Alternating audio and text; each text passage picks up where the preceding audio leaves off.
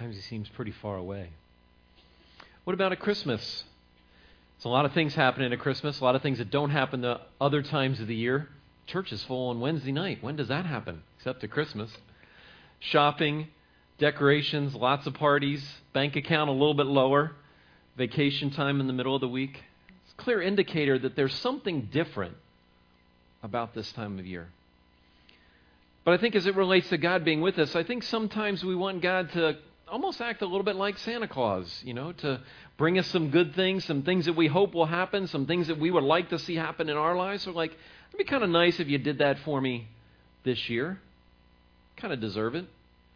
Other times we kind of wish God was a little bit like a firefighter, and he'd come and put out the fires in our lives, the things that are kind of painful and uncomfortable and kind of making a mess of things, or maybe that God would just show up and would, like a police officer, kind of push people in their opposite corners so things would go along a little smoother than they have been. But I want to suggest, that God is someone different than all of those things.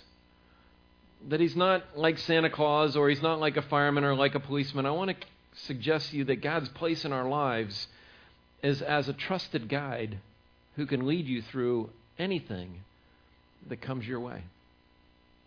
Last summer, I had the opportunity with a few other guys here at CCC with their sons to go on a whitewater rafting trip out in western Pennsylvania. And we were getting the details ready for this trip, and my wife was putting some of the details and finalizing some of the reservations. And she said to us, she said, do you guys want a guide? And I was like, does it cost any extra money? No, it doesn't cost any money. I was like, what can it hurt? Yeah, get us a guide. So that's kind of how our vacation planning usually goes, So she got us a guide. So we got there, and you can kind of see the guys that are in there. I mean, that's a pretty good group of guys. Some are sitting here on the front row with us this evening, and of course they give us this guy in the back who doesn't have any shirt on, and with a nice looking helmet and all buff, and there's a bunch of us guys there, but so we all get out there in this boat, and there's 12 boats, I think 12 to 14 boats, and guess how many boats had a guide?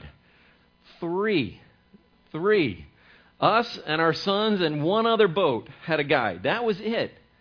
And so we're kind of looking around at the rest of the people in the boats, and like there's a bunch of Japanese students over here, they're in their boat, and over in this boat is a father and his wife and his daughter, and they're in their boat, and they don't have a guide, and we're kind of feeling a little self-conscious here. We're like, we got a guy with us. He's canoed down half the East Coast with a bunch of teenagers before. We should be able to do this without a guide, And so as we're out there preparing, the guide is telling us, now, when I say this, I want you to stroke this way. And when I say this, I want you to lean this way. And when I say this, I want you to do this. And he's giving us these instructions, and we're kind of practicing, and we're really like thinking, do we really need this?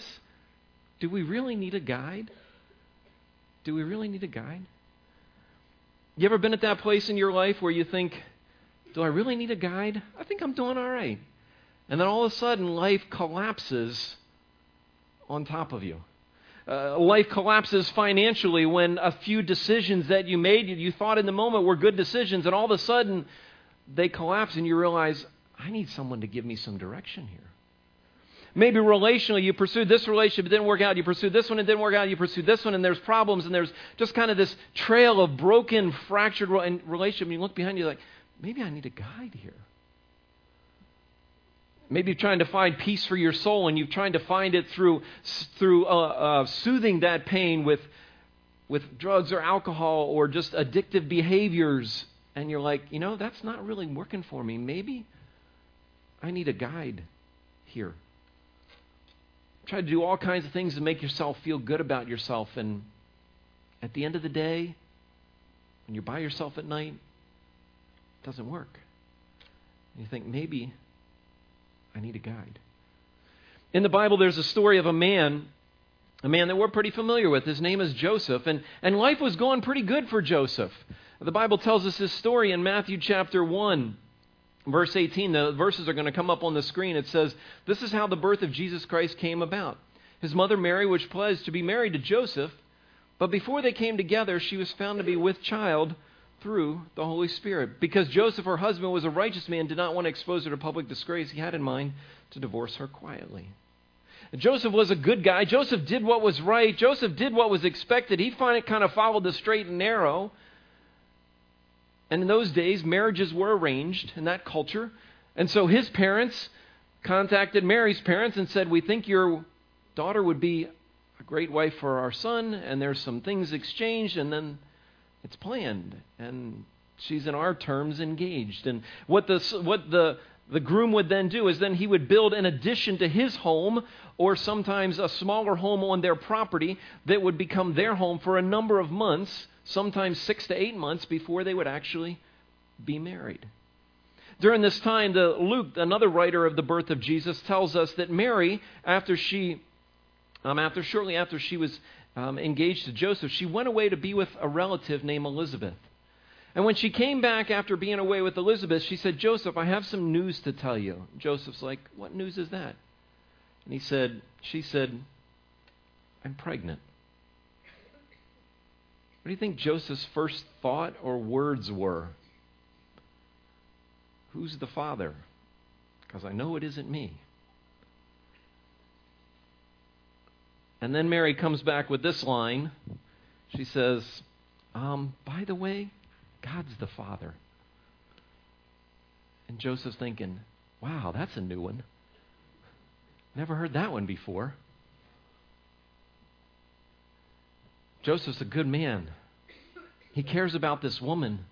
But he knows the rules of the land, and he follows the rules of the land. And the rules of the land were in that day and in that culture that if a woman became pregnant with a child before she was married, that she would actually be stoned to death. But Joseph didn't want that to happen. Somehow, he wanted to spare her. And so he's caught in this dilemma of trying to figure out, what do I do to spare her? It's at the same time to follow the rules of the law. Goes to bed at night with that thought in his mind. And look in verse 20 at what happens. But after he'd considered these options, an angel of the Lord appeared to him in a dream and said, Joseph, son of David, don't be afraid to take Mary home as your wife, because what is conceived in her is from the Holy Spirit. She will give birth to a son, and you are to give him the name Jesus, because he will save his people from their sins. So in the middle of the night, as he's wrestling over what am I going to do and how am I going to care for this woman that I love and yet still fulfill the law of the land that I live in, and an angel shows up to give him direction.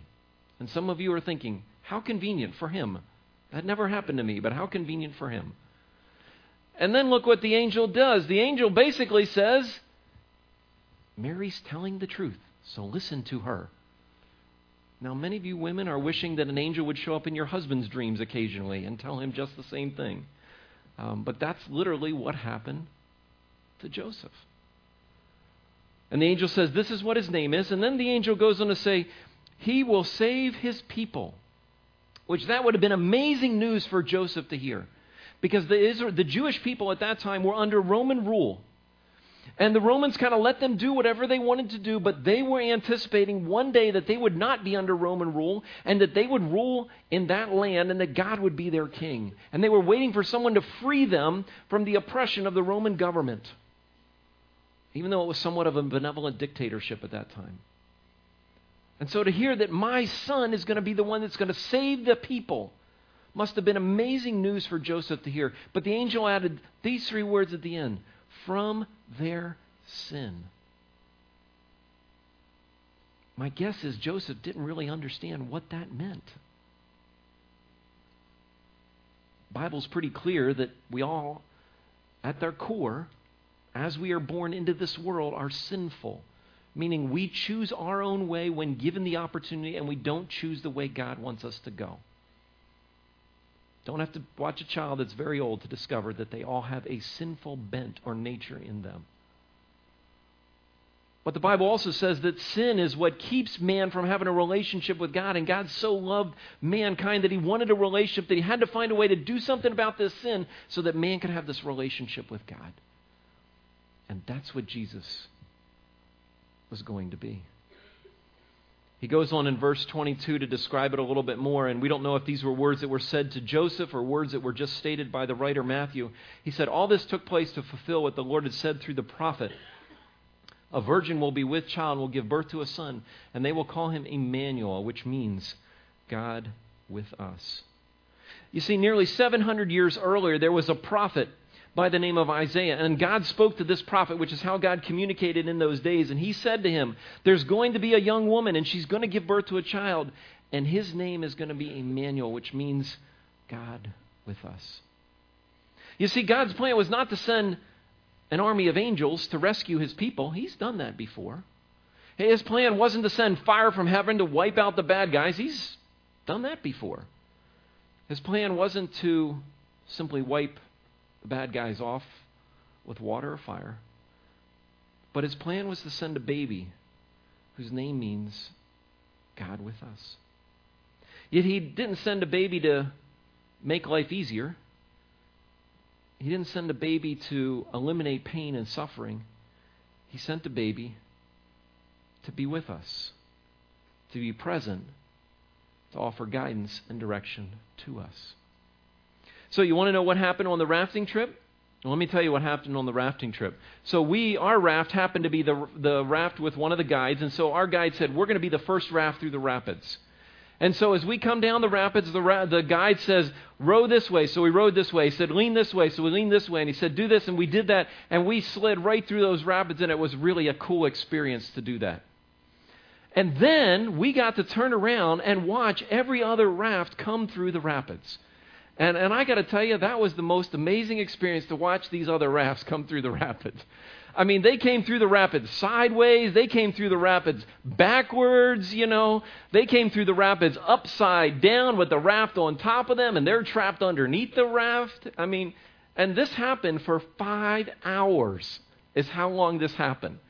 So at the end of the raft ride, we're carrying our raft out, and we're high-fiving on it. Say, that was great, guys. We had a blast. We should do this again.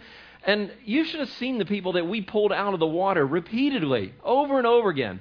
They could barely walk out of the water. They were like dying. This is the worst experience of their lives. I mean, that one guy that was a couple 100 pounds, we pulled him out 2 or 3 times out of the water. I think by the 3rd time, he was ready just to go to shore and walk home, And why was that? Why? We all went down the same rapids. We all faced the same challenges. We all went through down that river. The only difference was what? We had a guide. That was the only thing that made the difference. We had a guide. And the question for each of us to ask ourselves tonight, as we think about the birth of Jesus and his arrival, signaling to us that it is possible for you to go through the struggles of this life with a guide, and that's God's Son, Jesus, to be with you. You don't have to go through it on your own. You don't have to face them by yourself. You will face them. We all will. We can't avoid the rapids of life. Watching the video, so what hope do you have as you face the rapids of your life? Are you just going to try to do your best, navigate it on your own? Maybe that's what you've been trying to do. And this evening, as we look at the story of Jesus and his arrival and the significance of his name, of God being with us, he offers to each of us a relationship. A relationship with Jesus and the God of the heavens.